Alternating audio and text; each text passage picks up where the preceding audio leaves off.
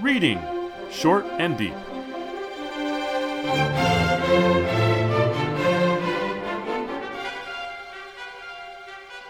Hi, I'm Jesse. And I'm Eric. And today we're reading Short and Deep, The Christmas Present by Rickmal Crompton. Is that how you say her name? Richmal? I'm not sure. I assumed it was Richmal because it's spelled like Richard. Yeah. When I first read this story, I had no idea if it was a man or a woman who was named Richmal. I hadn't really heard of the person. I think I found it on LibriVox first, and I'm sort of a sucker for Christmas stories. Like ones with the word Christmas in the title, because I really like Christmas. I think it's fun. It's like Halloween is number one and Christmas is number two. But you don't get a lot of stories with Halloween in the title. There's the Halloween tree, but there's a lot of Christmas stories with Christmas in the title. A Christmas Carol being probably the most famous one. And when I first read this story, I thought it was really good in the way that I like stories students. And they said the things that I said when I first read it or expressed. And yet, the more I look at it, the more I'm worried about this story. So I'm very curious to. Yes, very worried about it. I'm very curious to hear what you're thinking about it. But I think everybody else should experience it as well. I think that's a great idea. I would like to say one little thing though to frame it as you did. You thought one thing, but now you're worried about it. I hadn't heard of Richmal Crompton either. Mm-hmm. But when I looked up this name, it turns out that in the 30s and such, she was a best-selling author. Mm-hmm. She had a series of books that were translated into many languages. She was a genuinely significant author in terms of readership, and then just dropped away. So I'm wondering whether or not it's not just you seeing something you like, and then on reflection, I'm wondering, maybe there's something about the way her whole career is that is appealing, and then maybe not so much. Mm-hmm. So it's a thought. I will point out that even though I, like you, was not familiar with her name, I was kind of vaguely familiar with her creations, the Just William stories. I'd heard of them. Similar Good Omens by Neil Gaiman and Terry Pratchett was inspired by Just William. There's a kind of literary thread that, although the name might not be familiar, the genre and the sort of style is something with, if we're literary people, we're spending our time reading stuff, we sort of get through osmosis, even if we haven't read. And that thread I was familiar with, and of course I see it now in reading the story. Mm-hmm. Well, let's do it then. Sounds good. The Christmas Present by Richmal Crompton. Mary looked out of the window of the old farmhouse. The view was dreary enough. Hill and field and woodland, bare, colorless, mist-covered, with no other house in sight. She had never been a woman to crave for company. She liked sewing. She was passionately fond of reading. She was not fond of talking. Probably she could have been very happy at Crome Farm alone. But before her marriage, she had looked forward to the long evenings with her sewing and reading. She knew that she would be busy enough in the day, for the farmhouse was old and rambling, and she was to have no help in the housework. But she looked forward to quiet, peaceful, lamplit evenings, and only lately, after 10 years of married life, had she reluctantly given up the hope of them. For peace was far enough from the old farm kitchen in the evening. It was driven away by John Clay's loud voice, raised always in orders or complaints, or in the stumbling, incoherent reading aloud of his newspaper. Mary was a silent woman herself and a lover of silence, but John liked to hear the sound of his voice. He liked to shout at her, to call for her from one room to another. Above all, he liked to hear his voice reading the paper out loud to her in the evening. She dreaded that most of all. It had lately seemed to jar on her nerves till she felt she must scream aloud.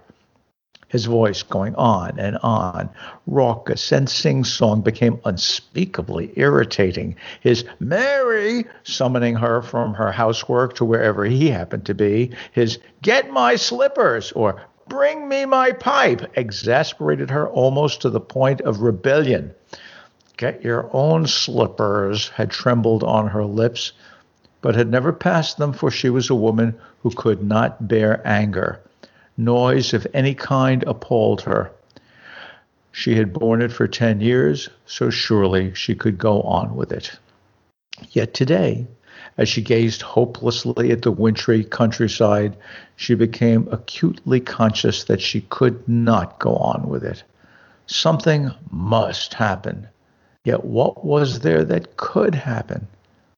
It was Christmas next week. She smiled ironically at the thought. Then she noticed the figure of her husband coming up the road.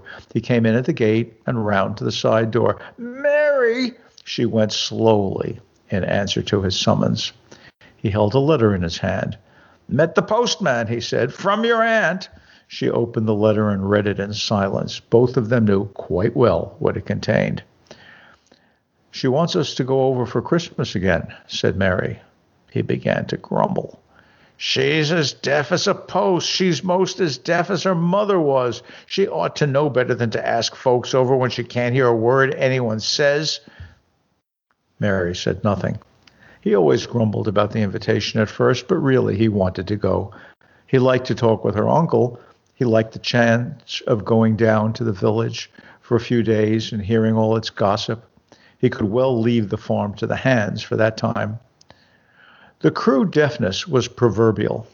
Mary's great-grandmother had gone stone deaf at the age of 35. Her daughter had inherited the affliction, and her granddaughter, the aunt with whom Mary had spent her childhood, had inherited it also at exactly the same age. All right, he said at last, grudgingly, as though in answer to her silence. We'd better go. Write and say we'll go. It was Christmas Eve. They were in the kitchen of her uncle's farmhouse. The deaf old woman sat in her chair by the fire, knitting. Upon her sunken face there was a curious sardonic smile that was her habitual expression. The two men stood in the doorway. Mary sat at the table looking aimlessly out of the window. Outside, the snow fell in blinding showers. Inside, the fire gleamed on to the copper pots and pans, the crockery on the old oak dresser, the hams hanging from the ceiling. Suddenly, James turned. Jane, he said. The deaf woman never stirred. Jane! Still there was no response upon the enigmatic old face by the fireside. Jane! She turned slightly towards the voice. Get them photos from upstairs to show John, he bawled. What about boats? She said. Photos, roared her husband. Coats? She quavered. Mary looked from one to the other. The man made a gesture of irritation and went from the room. He came back with a pile of picture postcards in his hand. It's quicker to do a thing oneself, he grumbled. They're what my brother sent from Switzerland, where he's working now. It's a fine land to judge from the views of it. John took them from his hand. She gets worse, he said, nodding towards the old woman. She was sitting, gazing at the fire, her lips curved into the curious smile. Her husband shrugged his shoulders.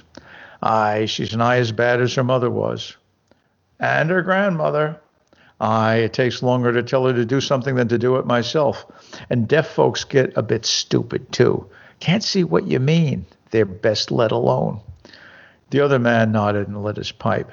Then James opened the door. The snow stopped, he said.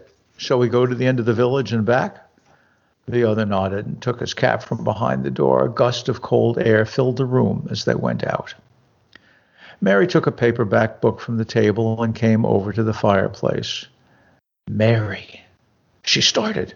It was not the sharp, querulous voice of the deaf old woman. It was more like the voice of the young aunt, whom Mary remembered in childhood. The old woman was leaning forward, looking at her intently. Mary, a happy Christmas to ye.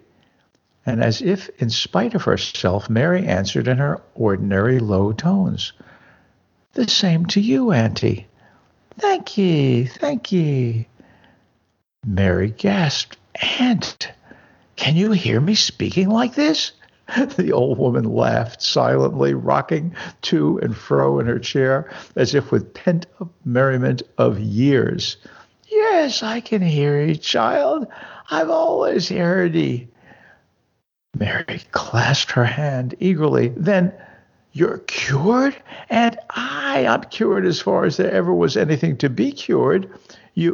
I was never deaf, child, nor never will be, please God. I've took you all in fine. Mary stood up in bewilderment. You?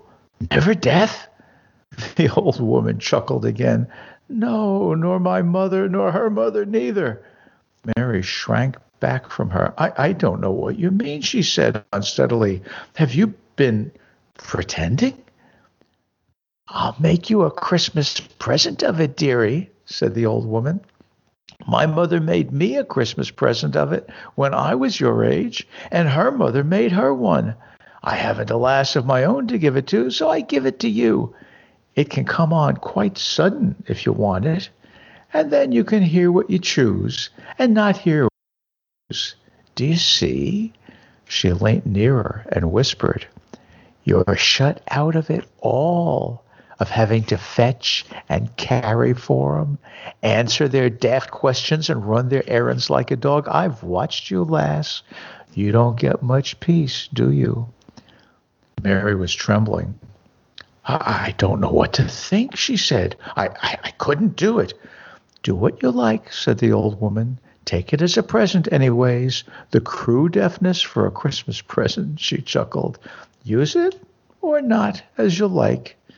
You'll find it main amusing anyways. And into the old face there came again that curious smile, as if she carried in her heart some jest fit for the gods on Olympus. The door opened suddenly with another gust of cold air, and the two men came in again, covered with fine snow. I'll not do it, whispered Mary, trembling. We didn't get far. It's coming on again, remarked John, hanging up his cap. The old woman rose and began to lay the supper silently and deftly, moving from cupboard to table without looking up. Mary sat by the fire, motionless and speechless, her eyes fixed on the glowing coals. Any signs are the deafness in her? Whispered James, looking towards Mary. It come on my wife just when she was that age. Aye, so I've heard. Then he said loudly, Mary! A faint pink color came into her cheeks, but she did not show by look or movement that she had heard. James looked significantly at her husband. The old woman stood still for a minute, with a cup in each hand, and smiled her slow, subtle smile. Is there a sort of a mistake there at the end? James looked significantly at her husband. I think that's a mistake, right? No, I think James, by looking at Mary, is indicating with his eyes that John needs to pay attention to how Mary is behaving. Yeah, but it says her husband, right? So. I'm sorry. I mean, James is looking at. It's so funny. I didn't even notice it all the times I read it until just now. James looks significantly at his. Well, yeah, it doesn't make sense. But we're so prepped for the ending. I just noticed that doesn't make any sense. Some sort of typo there. You missed it. I missed it. That's interesting, right? No, wait a minute. James has asked John if Mary is showing any signs of deafness. Mm-hmm. Right, a faint pink color came into her cheeks. Okay, I'm getting it now. So James is now looking at John and saying, see, she didn't answer you. Right. It's the relationship. Yes, that makes sense. You're right. Yeah. I'm getting thrown off. Well, easy enough when you're not hearing it all. In fact, that's one of the things I really like about this. Is this reminds me of a sort of little, you have an inside joke with family members or close friends. There's one, my mom's in the other room or something, and she'll say, "Jesse, can you get the whatever?" And I'm like, "What'd you say?" And she says, "You're going deaf." And I say, "What'd you say?" Right. It's kind of a little game. I'm pretending to be deaf in order to just point out how funny that is. Sure, of course. So the this So style you liked this at first, but now you've got some questions. yeah, so I was thinking why I like this story, because it's not science fiction really, right? It's not fantasy Hardly. really. It doesn't really classify in that direction, but it reminds me a lot of stories from this period that are It's 1922, good, by the way. right? Published in 1922. That are good, and I've appreciated them, but they're not my hobby. They're not my hobby horse, the thing I really care about. So why are they interesting? So, like The Gift of the Magi by O. Henry. It's kind of a surprise story like this. Also a Christmas story, right? This story has a Christmas present, but the present isn't a physical object that is, transferable only one direction. You can keep it. It's infinitely replicable. But it's a secret present, in that you don't share it with everybody. Otherwise, it's not effective, right? And so one of my students said something when we read the line, "I was never deaf child, nor never will be, please God. I took you all in fine." And he said spontaneously, "Kinda sad." And that is my point, is this is a very amusing story. We appreciate it. But these are two women, apparently one of them's childless for sure. The other one seems to be childless after 10 years of marriage. Both started pretending to be deaf at age 35 in order to not have to be the slaves of their husbands. And yet it's a funny, cute story. So could we write a story, have people buy it? No, they would say it's a retro story, right? It doesn't fit. It feels like an old-fashioned story. And that is kind of weird. That feeling that, this is like the O. Henry story where, she sells her hair and he buys her a comb with his gold watch. She sells her hair so she can buy him a chain for his gold watch. He sells his gold watch so he can buy her a comb. The gift they gave each other is that they love each other, right? That they'll do anything for each other. It's beautiful. It's about poverty, but we don't really mind because they're rich in other ways. Here, it's a coping mechanism. And the only thing that's redeeming here for us, if we think of it as, human beings, is that it's a coping mechanism rather than the aunt is always smiling because she's had a joke. She's put one over on her husband and even her niece. But that's really kind of sad.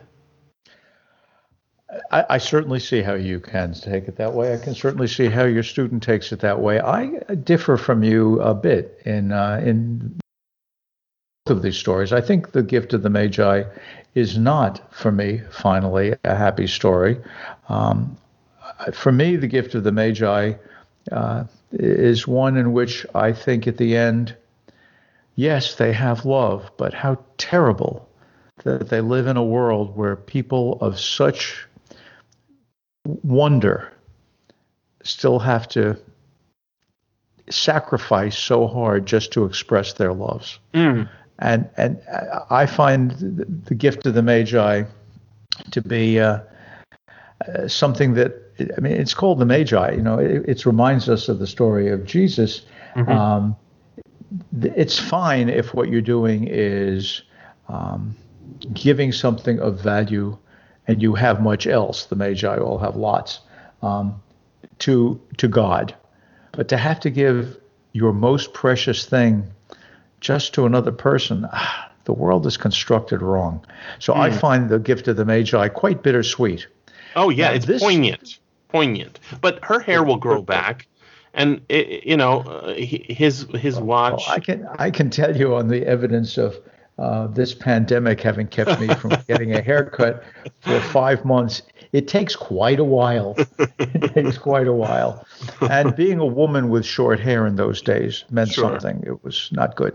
But this story, I think it is sad, but it's sad looking at it now, 100 years later. I think at the time, what's wonderful about the story is that it is such a clear feminist story. Oh, yeah. I mean, it looks like, given a shallow reading, that it's an ableist story. It makes fun of deaf people. And we have that little joke about photos, boats, coats. And of course, the husband, that is the uncle, says, and deaf people get a little stupider, too. They can't see what you're saying. Of course, no one can see what you're saying. You're mixing your metaphors here, folks. Seeing isn't the only thing for understanding. They can't hear what you're saying, but you get it wrong. Men get it wrong. This guy, John, the husband, likes to raise his voice. He likes to hear the sound of his own voice, whereas Mary would just as soon be silent. I think the opening paragraph is brilliant in setting out the differences between husband and wife, between silence and solitude.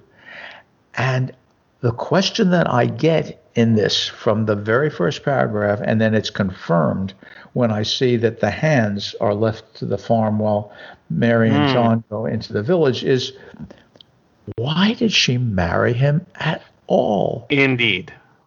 And the only answer is she's been born into a world where women's opportunities are so radically constrained that a man thinks that he's opening it up the world to her by forcing her to listen to him reading the newspaper.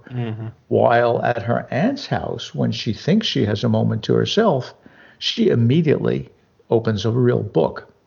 There's a difference between men and women, and from the very opening, Mary Clay has shown that she has been shaped by John Clay, and in fact they are all shaped by the world they live in. And these women have found a way to turn disability into ability. So what looks like it might be an ableist story turns out to be an anti-ableist story and a pro-feminist story. I am sad. I agree with your student completely. I'm sad that these people live in a time when the best a woman can do is to stifle her anger and further limit her capabilities. Yeah. Point where a man will understand that they're limited. But the fact that she's clever enough to pull it off, I'm on her side. It is the passing on of secret knowledge, right? That it's not just her; it's a proverbial deafness, right? It comes on real sudden, age 35, right? At Christmas. At Christmas, and he says, "Has your wife shown any signs?" And he calls over to her. Yep, she's shown the signs because we know in those final lines that she's made her decision. Yep. And the fact that both her aunt and herself seem to be childless, it's like, well, the grandmother, this is a coping mechanism for you, and the mother, this is a coping mechanism for you, and then somehow childless. Well, I would have passed it on to my own daughter if I had one, but I didn't have one. So I'm passing it on to you. This passing on of secret knowledge, it is a gift. It is a gift. A real gift. Oh, absolutely. I don't think that the lack of daughter or son, for that matter, for either the aunt or Mary, I don't think that's coincidental. I think what we're seeing, I think what Crompton is showing us, is that as women become more and more clever at evading the demands of men, they are less and less likely to have children at all. Mm-hmm. Remember, Mary was raised by her aunt. The aunt was childless on her own. Mm-hmm. Mary is childless. And so I can't help but note the biography here that Richmal Crompton, despite writing that wonderful best-selling series of Williams stories, novels, she never married. And this story is published when she herself is 32. Mm-hmm. Now, she had a severe bout of polio, as I'm sure you know, at 23, that left her without the use of her right leg, and she spent most of the rest of her life wheelchair-bound. One could argue that, well, she didn't marry because no man would have her, but I think that's clearly wrong. I think that someone who can come to a marriage in that era in England, who can bring money with her, could certainly have found someone quite happy to cohabit with her and share a life with her. She didn't want it. This is a picture of Mary we get in the beginning. She could quite happily have been quiet. And what makes her such a good writer, well, one of the things that makes her such a good writer, is that we see Mary confronting two things. One, the bleak, cold winter land. Mm-hmm. And two, the loud, demanding husband. It turns out that in and of herself, she has the resources to deal quite well with the bleak and cold land. What she can't do in herself is deal with a demanding husband. And so she withdraws, which is what Richmal Crompton seems to have done. Mm-hmm. This is powerfully interesting period piece that still works today. Well, at the very least, it's in praise of solitude. It's in praise of reading. It's in praise of thinking and the sufficiency of the life of the mind. That's not what I would have expected to get from a feminist story in particular, but I think that's what we get from this one. I mean, does that seem wrong to you? That it's no, I think it's that's really a gift for us. I think of it that way, absolutely. In fact, I've given Christmas presents of actual Christmas stories as gifts because I think, oh, this is so good. This will make a great Christmas present. But you have to read it today. Right. So the title has that extra meaning. It does. It looks like here, as with pretty much any well-written story, there's always more to say. Thanks very much for listening. And remember, you can always freely access the materials discussed on these podcasts by going to sffaudio.com and clicking on the link for Reading Short and Deep. If you enjoyed this podcast, consider becoming a patron at patreon.com/SFF Audio.